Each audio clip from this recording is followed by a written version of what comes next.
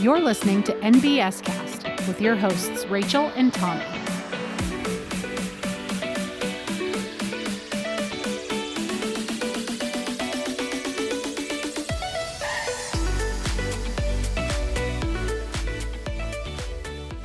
Welcome back to NBSCast. I'm your host, Rachel, and today I'm flying solo. It's only one host today for you to listen to. So I'm really excited about our topic today, though, because this is something that's happening in the tech world. There's a lot of news around this topic that we're going to discuss today, and probably a lot of questions or maybe just things that we don't understand about this particular topic that we are going to discuss. So before we get into that, though, I would love to introduce our guest that we have here to talk to us today. We have Alireza, and Alireza is in quantum computing. That is our topic we're going to discuss on the show today. And quantum computing is a really big topic right now. It's a hot button issue, hot thing to talk about. So I'm excited to have Alireza on the show to tell us more about this topic. So hello, Alireza. It's nice to have you here. If you could introduce yourself so you can tell us your full name, your current job title here at Nelnet, and how long you have been with the company so we can get to know you a little better, that would be great. Yes. Hello, Rachel. Thank you for having me on your podcast today.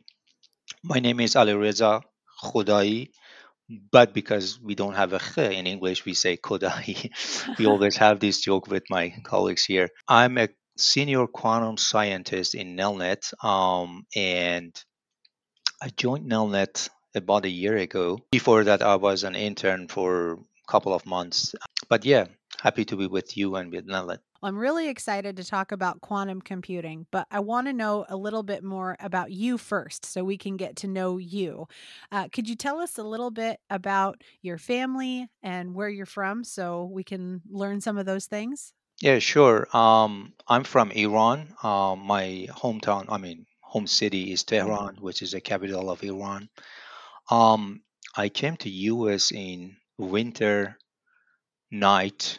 It was in December 23rd, 2013, Mm. and I came to Lincoln directly with my wife. I started a PhD in computer science and engineering in UNL here in Lincoln. Over the time, I got several other degrees en route to PhD. I got an MBA. I got a Mhm. master's in computer science, Mhm. and now I'm a PhD candidate, meaning that I'm done with the coursework. I just have this dissertation to be done. Also, my daughter was born here in Lincoln, so she's 8 years old now. Mm. So pretty much roots in Lincoln. Alireza, what brought you to the United States? Was it education or was it other reasons that you'd like to share? Mostly education. So Mhm. I had this opportunity to be abroad, and I had admissions from several different countries. I have like some admissions from Australia, Europe. But then my thought was like the US has the leading position in the newer technology. At the Mhm. time, I was thinking of bioinformatics, and then when I came here, I realized bioinformatics is already kind of not old, but Mm. well done. So Mhm. I looked for some other new topic. I worked in neuromorphic computing for a while, drifted to what the quantum computing. It has been quite a journey for me. Well, I'm really excited to talk more about that in just a second. But I have one more question just about kind of you and your family before we get there. So, what are some of the things that you like to do in your free or your downtime? What do you like to do with your family to have some fun? So we have set this time in our family for reading. Like every night, we read Mm. for about like 10, 15 minutes. Hmm. That's like a quiet time for us. For me personally, reading is very important because it lets me to continue on learning on different topics related to my job or not. And also, I have some DIY projects, doing different things in home. Mostly I fail. I think we all do on those DIY projects. Yes. But anyway, I'm continue doing this, just for the fun of it. Sometimes my daughter join me, Mm, and it's a good opportunity for me to show off my skills or lack mm, of thereby. And also, I try to do a bit of exercise every day, mm, whether it mhm, be running or doing something else just to mm, be active. mhm, um, I travel with family probably once or twice a year, and mm, also I try to keep my networking activities going on over mm. the LinkedIn or conferences. I think it's very essential for me, or anyone in this field, to know the others, and have some exchange of idea, whatever. Yeah, I mean, you sound pretty busy in your downtime, so that's great. But let's talk about the topic of quantum computing and quantum science. So, Ali Reza, can you tell us what initially got you interested in this topic of quantum computing? Sure. Well, I can say it was started as a scientific curiosity. Mm, As a student with a background in engineering, computer science, and business, and also an admiration of physics, mm, I naturally gravitated to explore quantum computing, where all these fields meet, right? mhm, Um, After a while, when I learned that some intractable problems with classical computing, mm, like those in combinatorial optimization, drug discovery, cryptography, etc., can be tackled with quantum computers, um, I got so excited by the promise that quantum computers would help us to push the boundaries of what we can do, and that intrigued me to further pursue the field. Yeah, I mean, when you think of something that's not possible in our current world today, but having access to this new science or this new technology would make that possible in today's world, that is really intriguing and very exciting. So I Yes. understand your your curiosity about this. Yes, and also, to be honest with you, it had another part as well. Mm, Um, and I'm just saying this for other people to think about, even mm. though they are not excited and intrigued. Um, so, quantum computing is an emerging field with a growing demand for skilled professionals. Mm, mhm, So, the career prospects and opportunities to work on a cutting edge technology, that would be something, that people could think about it if they want to start in a career path that mhm, leads to better places that they are mm. currently. um, I mean, that would be something that people can think about it, and I thought about it and I decided, yeah, I want to do it. Let's break this down a little bit more because we're talking about quantum computing. And I think a lot of our listeners might not know exactly what that means. So, can you explain what is quantum computing? And when you're explaining it, think of a 5-year old trying to explain this to a kindergartner.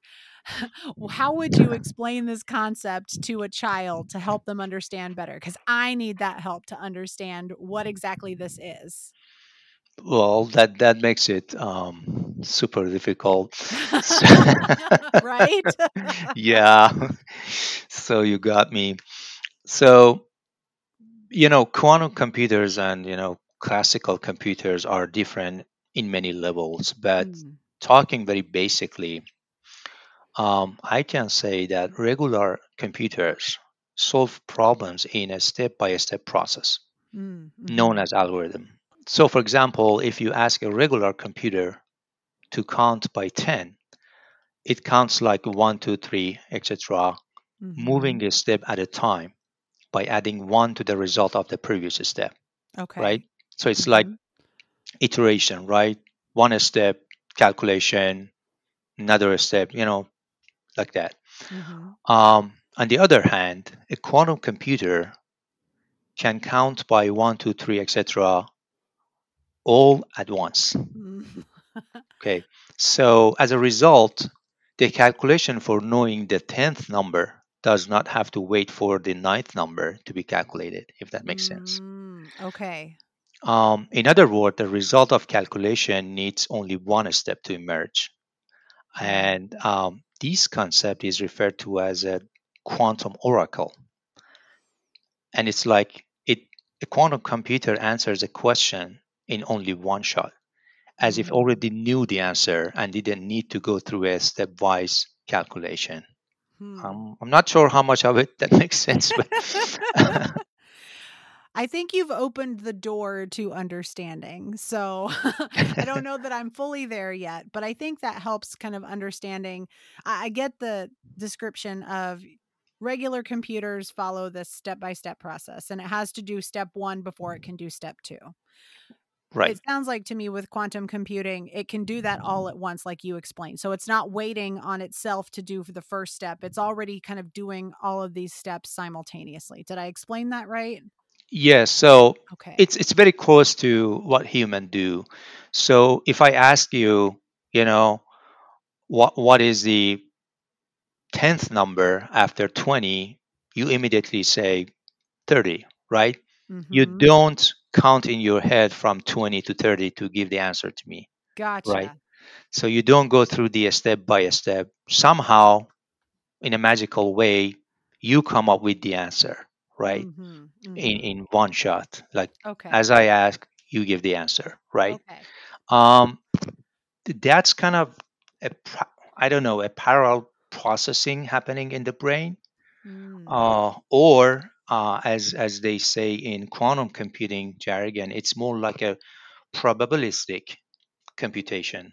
But for simpler calculation, we know with the high probability, like 100%, the 10th number after 20 is 30, right? Um, Mhm. but if I make it like a little bit more complex, like what is the square root of 10, right? Mhm. You would say it's more probably closer to um, 3. Why? Because 9 has a square root of 3, right? So the Okay. tenth is closer to 9. These kind of probabilistic computation. Anyway, I guess one differential, one aspect that makes a differentiation between classical computing and quantum computing is sequential calculation versus parallel calculation. And parallel, in not in a sense that there are several processors inside a quantum computer. Mm. It really means that it just has access to the knowledge in an instant, as like Mm. if have done all the process needed in parallel. Gotcha. Okay, so that does help me understand a little bit better what we're talking about here.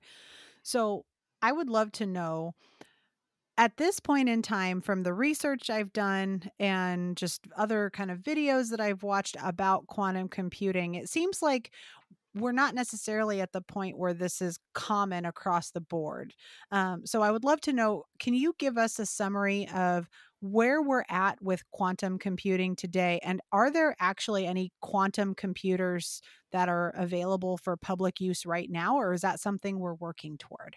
We are lucky to live in an era in which quantum computers are available to everyone Mm. through cloud services from giant IT companies.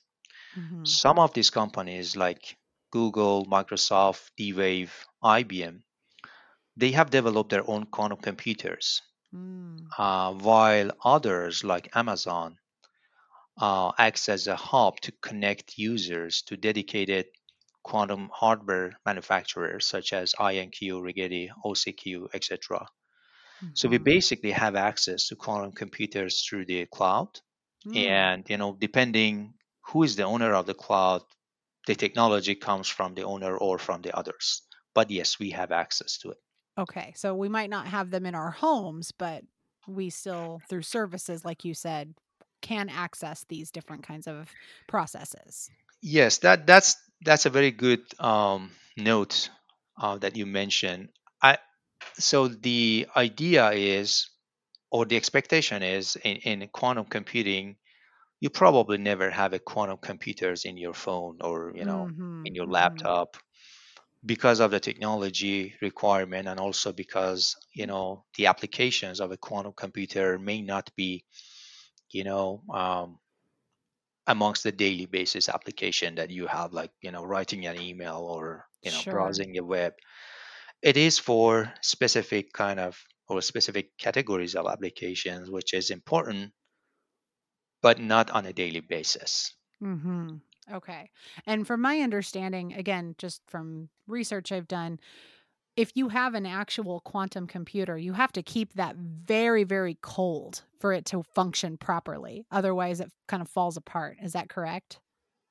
Well, yes and no. Okay. The concept you're mentioning, I guess it's for the quantum computers that are made from superconductors or Yes. based on Okay. superconductor technology. And one requirement to make superconductor material superconducting is to keep them super cool, as they call the absolute zero. Mhm. Um, but there are other technologies for making quantum computers. To mention a few, that would be trapped ions, photonics, and other methods.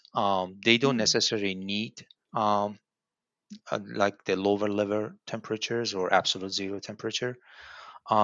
These superconducting technology is the most available or mostly worked on Mm. technology, and that's why everyone talks about that. But there are another branches of research that works on the room temperature quantum computing, as I said, like Oh, by photonics or semiconductors, things like that. okay. Interesting. So, Ali Reza, can you tell us what are some of the things that these quantum computers are being used for? They exist. We've got access to some of these services, but what is it actually doing for us? First of all, we have to note that the current quantum computers are not highly scalable. They Mm. are in a generation that is called NESC, noisy intermediate scale quantum computers. So Mm. these NISQ computers currently are promising in carrying out three different categories of application that are optimization, simulation, and machine learning. Mm. Okay. So these three applications cover a range of use cases in Mhm. finance, logistics, drug discovery, Mm. macroeconomic predictions, cybersecurity, weather predictions, to name a few. Okay. Um, so when you look at each of these use cases, um, they have a very big impact. Why? Because they are focused, like the application of quantum computer in these fields are focused on solving the problems that classical computer cannot solve. Mm. Um, and so it's a bless for having even noisy quantum computers, right? And use that technology for in the mentioned applications. So when you're saying noisy as part of that NISC acronym, that do you literally mean like they're loud or does that mean something else? No, that's on me. I should elaborate it more than that. So back to the previous question that you Mhm. mentioned. These super cool Mm. temperature that is needed for superconducting. It's really for reducing the noise, and by noise we Ah. don't mean the sound Mhm. noise. We mean the quantum noise, which is Mm. basically, when you think about it, um, you have a piece of material in which you do your quantum processing, right? And that piece of material, it has molecules, right? It has Mm. atoms, it has electrons, subparticle, um, subparticle particles that we know about, right? The Mhm. electron, protons, neutron, etc. So they have like internal movements. Like if Mm. we were talking about metal, a piece of metal, electrons in a metal always move, you know. And when we make it super cold, it just it's just like we are freezing them in their Mhm. position, right? So we then we can arrange these freezed subparticles in a desired structure as a part of Mm. quantum computing requirements.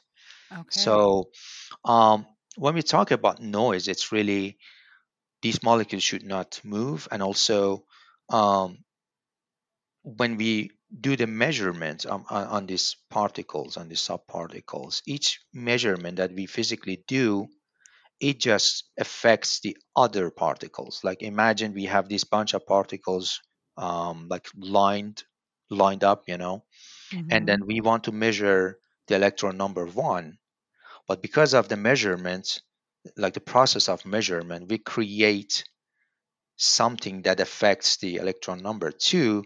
So when we going to measure electron number two, it's already affected by noise. It's kind of the information it Mm. holds. It just messed up, right? Mhm. So as a result, they trying to do like a fault tolerant quantum computing in which we should have enough qubits. And I know the next question is that, like, what is a qubit? But Right. trust me, for now, so Too complicated to get into, right? yeah, it's not too complicated, but have not defined yet in our conversation. So Sure. we should have enough, I would say, things that carry the same kind of information for us to measure. Like if one measurement ruined the information in one particle, we should have redundant particles with the same piece of information, you Mm. know, to measure up. Um, that's a concept of like fault tolerance in quantum computing. But anyway, back to your question, and I hope that we are not so far from it. It's a complicated question, so no worries. So I have a mental picture. I'm going to describe it to you and see if this is an accurate description of this concept you're explaining. So when we're talking about this concept of noise and these particles and moving through these particles, I'm kind of envisioning a bag of M&Ms, and they're all different colors.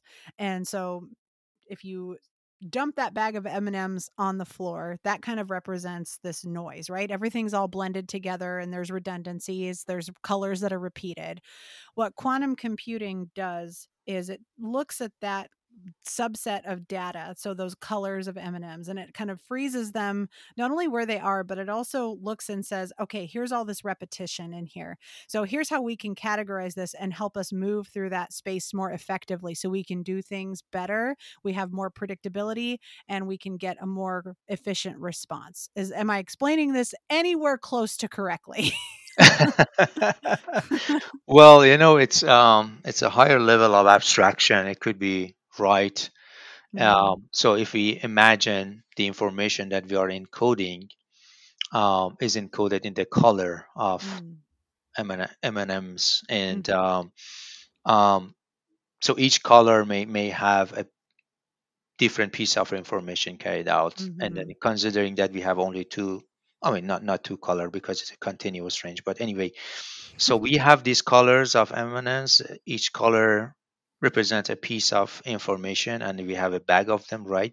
Mhm. And so for computation, we need to line them up on a Mhm. line, right? Different colors of NMM, and then we line them up. And the measurement process is like touching them, right? Mm. So you touch the first one, but because they are so close together, when you touch it, it kind of knocked the second one off the Mhm. line, right? Okay. And Mhm. so when you're going to touch the second one to measure it, right, it's already offline. So you affected that Yes.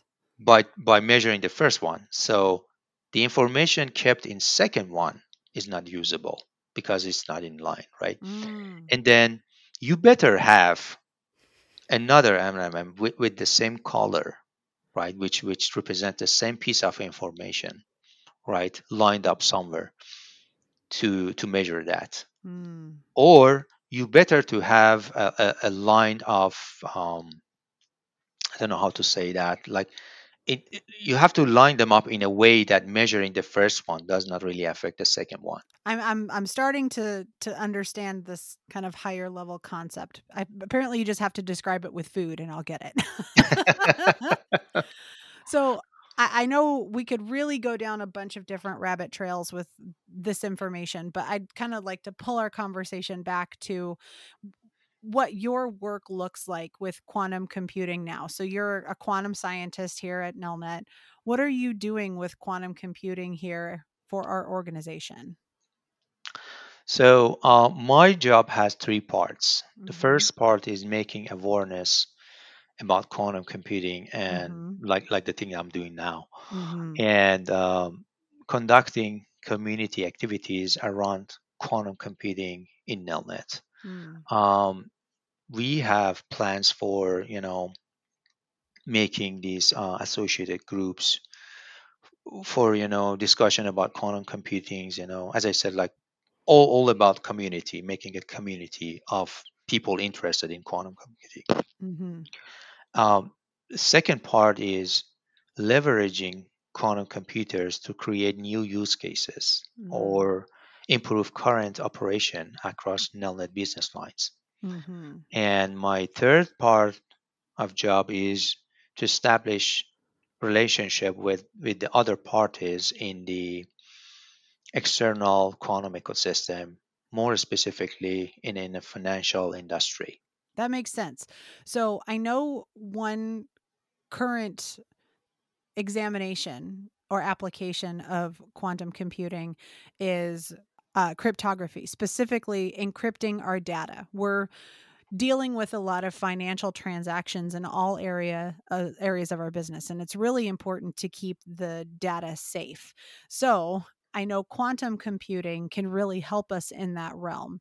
Some of the research that I've done talks about how the traditional algorithm or traditional cryptography can be broken at some point. So I would love to know from kind of this exploration or this looking at our current encryption algorithms, what does a quantum safe cryptography look like versus that traditional cryptographic algorithm so we can make sure our data is protected? So, as the name suggests, quantum safe cryptography is designed to protect data against attacks from quantum Mhm. computers, Mhm. which have the potential to break many traditional cryptographic schemes, Mm. including those we use daily, for example, for web browsing.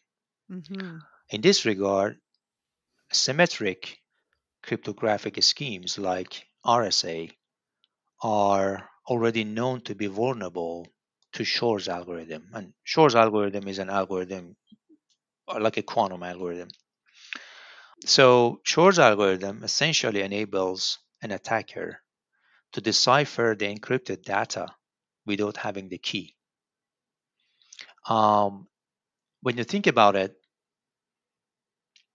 it's horrible, right? So there is an algorithm that's mathematically is proven to break your cryptographic or cipher data. But there Mhm. are some small notes that makes it less horrible. The first, Shor's algorithm only can break asymmetric cryptography. So there is another category of cryptographic algorithm which is symmetric cryptographic algorithms, and they are considered to be safe already. Mhm. Second thing is that for leveraging Shor's algorithm, we need a much more number of qubits that we have now. So you may think like, okay, so Shor's algorithm is there, but no one can actually implement it because we don't have big enough quantum computer or high scale enough quantum computers to run the algorithm. Mm. That's true, but there is another concept coming in as harvest now, decipher later. And it is imagined, or I'm not sure how much of it is like a conspiracy theory, but it has been imagined that some parties have been sniffing the packets over the internet and storing them, even though they are ciphered now. They are they are cryptographic now. Mhm. But then some parties are restoring it, and they decipher the harvested data as soon as full-fledged quantum computer emerge. Mm. And I already mentioned that those quantum computers um, are on cloud, like everyone can have access to it. So you really don't need to be a government to have access to a full Mhm. scale quantum computers. Most probably it would be on the cloud for business purposes, right? Mm. So imagine if someone or some organization or whatever have harvested the data already, stored it, and then deciphered it later on. That's a huge threat. And then add this to the fact that many of the information we have, they don't have a shelf life. Like your personal information, your security, social security, your health information, some of your financial information, they don't have shelf life. They are not going to expire by the time, that they get deciphered, right? Mhm. Or patents. Many companies have spent billions of dollars on acquiring or making patents, right? And then the patent information can be really, really something costly to be Mhm. jeopardized. So anyway, here's the quantum safe cryptography, and it's like fighting quantum attack with quantum computers, right? And it has many technicality involved in it, but basically the idea is that now we have threats from quantum computers. We fight with that threat with another quantum computer.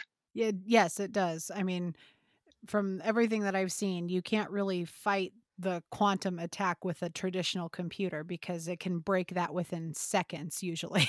Right. Yeah.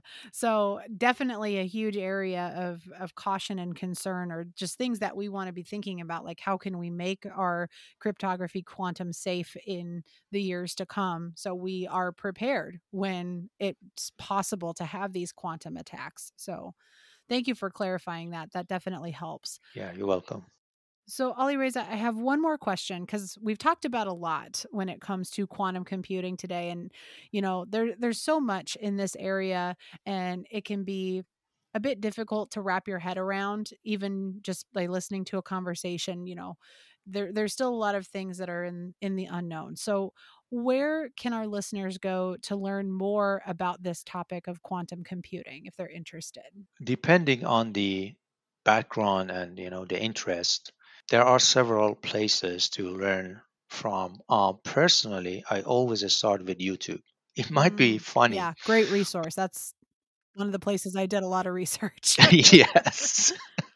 So I found many good lessons and many good courses, even full courses from good universities, good institutes like MIT, fully available for free on YouTube. Mm, Also, many of these um, giants that I mentioned, like Microsoft, Google, IBM, they have created free courses, even free textbooks for people to get access to. And as a cherry on top, they give access to their quantum computers for free. Like if you mm, sign up with the IBM, they have this program that teaches you Qiskit, which is a library, a software library to interact with quantum computer. And so it gives you access to that, to the IBM quantum computer for free. Or D-Wave does the same as well. So it's really about people having interest and invest enough time to go and explore. And also inside Nelnet, we are going to create this what we call quantum university, mm, which is going to be accessible on SharePoint.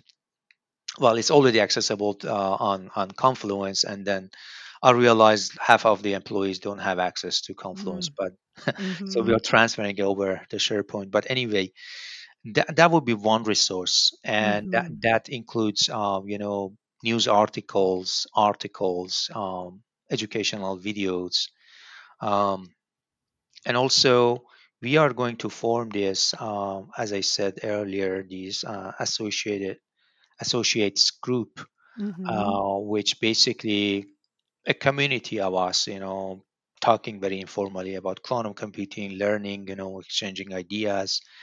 Who knows, it may lead to something more serious, but At least for now, we are thinking of it as a forum, as a community place, to talk and learn. I guess that's all. And then I invite everyone to contact me in case that they are interested in, and they have questions and need some hints. I always here to help. Yes, definitely. So I think just a quick follow up. So the Quantum University resource and the group that you mentioned, when do you anticipate those resources to be available for associates to either engage with or join in on? The thing is that I don't know how much of resources I would be available. It would be available to me, but it is not going to be later than the end of this year. It probably, most probably, will be sooner than that. Probably within a month or two from now. But you know, don't hold that against me. Sure. The best guess is fine for right now, but once these resources are available, we're going to be sharing those in our corporate communications, right? So others will know, oh, this is something I can go to, or here's who I can contact about this. Is that something that's going to be communicated out to associates once they're ready and up and running? Yeah, definitely, definitely. Well, Ali Reza, I just wanted to say thank you so much for coming on the show today and talking about this difficult to understand topic. But you've definitely shed some light on what exactly is quantum computing, where are we going with it, and what are some things to think about. So I really appreciate your time and your explanations today. They've been very helpful. I would just encourage any of our listeners who want to know more, please contact Ali Reza. He is great to work with and talk to about this topic. And we'll make sure to include his contact information in our TGIF post about this episode. So make sure to take a look at TGIF to get in contact with Ali Reza if you're interested. But thanks again, Ali Reza, for being here today. Yeah, thank you. Thank you for having me in your podcast. And I hope that I make more information rather than confusion today. Yes, I do feel like I have a better grasp on my understanding of quantum computing, and I'm sure our listeners do too. Well, thank you guys so much again for tuning into that interview segment of the podcast. And thank you to Ali Reza for being our in house specialist on this subject matter, which Tommy and I definitely are not.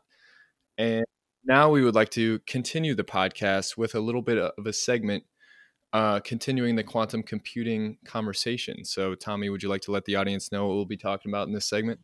Yes, we're going to talk about the ability of quantum computing to simulate molecular interactions with disease proteins much faster. So, kind of more in layman terms, how this increase in computer ability is going to allow us to discover new drugs, create more efficient drugs, and optimize a lot of the computing that goes into medicine. Yeah, and there is a lot of computing that currently does go into pharmaceutical drug discovery. But the current computer modeling that we have to identify these potential drug candidates and chemical compounds to be able to suit different diseases and illnesses and even cancers is a very tedious and costly process where quantum computing will really be able to be a catalyst for this in figuring out which chemical compounds are even potential candidates for optimal curing of certain diseases or treatment of certain diseases rather. But so basically, if you didn't gather this from the interview segment of the podcast, one of the biggest catches of quantum computing is the ability to analyze vast repositories of data much faster than a traditional computer is able to. And it's seeming like this is going to be a very impactful thing in the future for a multitude of different reasons. Obviously, there's applications across the board, but what we want to talk about specifically today is something that'll be very impactful to people's lives in the future. And that starts with identifying the chemical compounds of different pharmaceutical drugs to be able to figure out which ones are even potentially suitable to cure diseases. So, and what I mean by that is actually looking at the structure of the different shapes of compounds and chemical structures to be able to figure out which ones are viable options. So testing things like efficacy and safety of different compounds to figure out which are potential matches for target proteins in these diseases that are also compounds.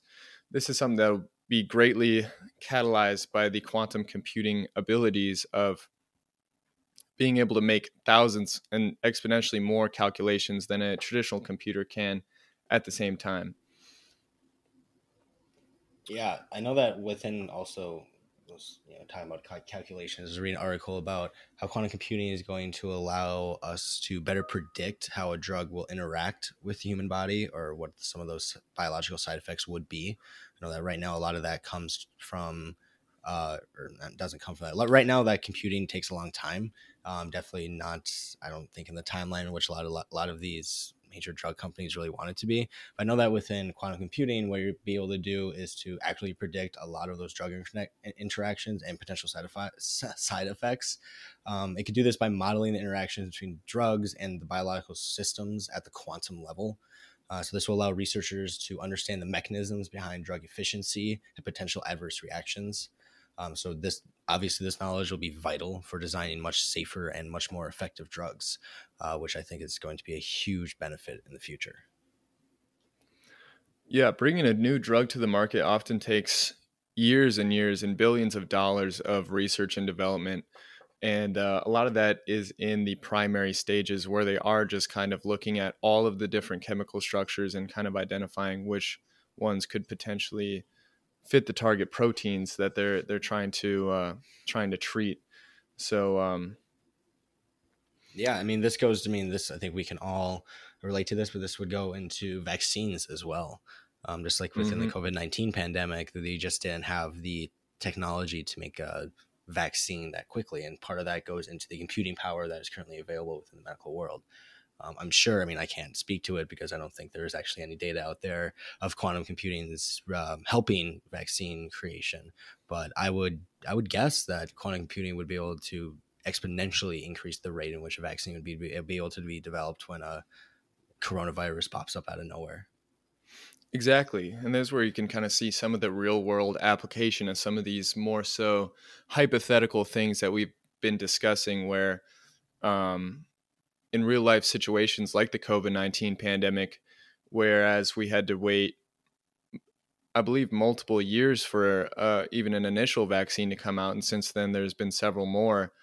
The turnaround times on these things like vaccines and treatment drugs are likely to become much shorter and quicker with the advent of these quantum computing mechanics and abilities of these quantum computers to just be able to not necessarily discover and invent drugs all in one, but utilizing even machine learning and different AI applications to learn everything that it can about chemical structures, chemical compounds, how drugs work in that way, and kind of just really expedite the process. So, oh yeah, there's going to be, even just on the basic molecular level, specifically when it comes to medicine, is isomers.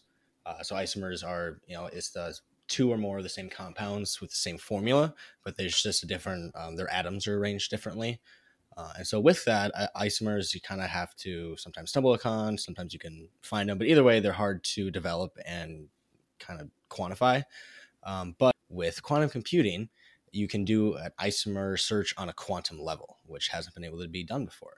So with that, new molecular arrangements of the same molecules that we have been using for centuries may be able to be developed and created and formed into some new type of medicine or technology. and this is an application of quantum computing that will obviously change worldwide drug discovery, and we're hoping that this comes sooner than later, obviously. But yeah, just saving research institutions so much time and money, and then also patients with illnesses and stuff like that, saving them and their families a bunch of time and money. We couldn't be more excited about things like that. Yeah, and I think once this quantum computing era, I'd say that's probably the direction we're going, comes, I think it's going to come very, very fast. I mean, I don't even think, I bet everything that we say on this podcast today will be out of date or not true within a couple of years, just because things are going to change so fast and so quickly. Because I mean, that's what quantum computing is all about. Exactly. And that seems to just be the nature of these new technologies that are coming out, and they're so exciting and invigorating and scary at the same time, like quantum computing and AI. AI is a little bit further down the line, but with things like machine learning, where the softwares and technologies are actually becoming smarter and smarter at an exponential rate, it is really exciting to kind of be able to discuss and potentially explore one day the different abilities and opportunities that will be offered through quantum computing, um, and artificial intelligence. I'm hoping to see more of a overlap in those two technology spaces as well. Oh yeah, I think 100%. I mean, I could see us. I mean, it'd be interesting to think if there would be, like, would quantum AI be different than AI? You know what I mean? Like, if quantum computing is different than regular computing is AI, would there be a quantum AI version of AI? That is a really intriguing thing to think about. Because I mean, I'm sure an AI ran off a quantum computer would be vastly different than a open source AI ran off of a server. Yeah, I agree. I think quantum AI is something that if I heard 5 years ago, I'd probably have no idea what you were talking about. But That sounds that like is, sci-fi.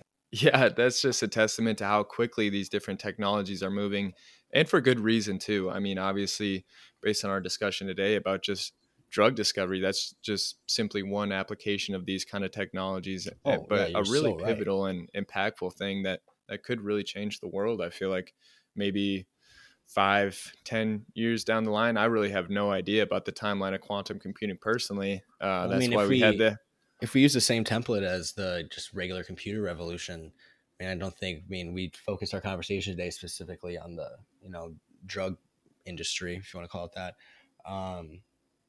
But I think just like with computing, it will affect every single industry in our economy and across the globe. I mean, I'm sure once quantum computing gets to the stage where you could have your own quantum computer, that's going to completely change the face of personal technology and business technology. Yeah, I can't imagine what that might cost, but I do know there are certain companies that are either in development of these quantum computers or already have functional ones, some being like IBM and Microsoft. Are you aware of any of these projects where companies are actually creating Yeah, no, quantum computers rather than completely I hypotheticals? saw a couple of them. I know that I watched some introductory video on YouTube about quantum computing just to understand what it was at first. But yeah, I definitely did see one. I know that they are definitely not handheld devices by any means yet. If I'm correct, I believe they need extreme temperatures in order to operate. Am I correct in thinking that? Yeah, I believe it's all about how fast the qubits move and how hot the internal computer gets, that it actually physically needs to be cooled down so much to actually operate and function properly, Yes. is Oh, the that's biggest a cost superconductor. involved. That's what I was looking for. That's Yes. the word. It's a superconductor. So a superconductor is, I mean, I think people think it's the way for clean, or like us to have clean energy, which is also another application that would be great to talk about with quantum computing, would be just like environmental sustainability and able to, produce electricity more efficiently and stuff like that. But yeah. And I know that in South Korea, they just recently almost made a superconductor that was able to be sustainable at room temperature. It ended up not being fully sustainable. It was sustainable for a certain amount of time. I don't know how long, but that means that quantum computing is moving in the direction where you might be able to have a superconducting free energy supply just coming out of your furnace room or something like that. Let's hope. Yeah, let's hope. That'd be awesome. I'm curious if quantum computers will one day be at the level where they're accessible via the internet from some remote server where quantum computer is held. And see, that's why I wish I knew more about computers, because I'm interested to see like would like quantum computer, because I know that like quantum computer isn't like you're not going on Facebook using a quantum computer right now, like yeah. you're using it for world changing stuff. But would, like, when you say quantum computer, I know that people think down the line it's going to be like you're going to be using a quantum computer to take notes in your lecture class in college. But I would be interested to see if that's the direction that it would go. That would be like a quantum computing internet. Like if it would need a whole different set of ones and zeros. I know it's not ones and zeros, but ones and zeros for it to operate in the same way that we use traditional computers for. Yeah, I'd be curious to know if there's any college universities currently looking into the development of them or the utilization of them on a large scale where possibly students could use it to, I don't know, do some sort of a data analysis for certain classes and things. I know that here at UNL, we actually have somewhat of I believe it's a supercomputer under Memorial Stadium, which is something that I just recently learned from one of my electrical engineering friends, professors. But it's really just exciting to think about how we could potentially be able to use these computers in our lives at some point in the future, because I figure within the next 50 years we'll have to be there. So I'm just hoping I'm there to witness it and be able to potentially use one day and see the true power of it. That'd be cool. Even like, I would love to integrate a VR with a quantum computer. I bet that would be crazy. Yeah. Well, Brayton, this was a great conversation today. Again, thank you to Alireza for coming on and being the true expert about this. Who knows what, if anything, me and Brayton just talked about is correct or not, but it was still a fun conversation. I know that we tried our best to research this, and I'd recommend that you all go out and do your own research. Leave a message in the All NBS chat of what you found, and we'd love to continue this conversation. So thank you again for tuning in, and we will catch you in the next episode.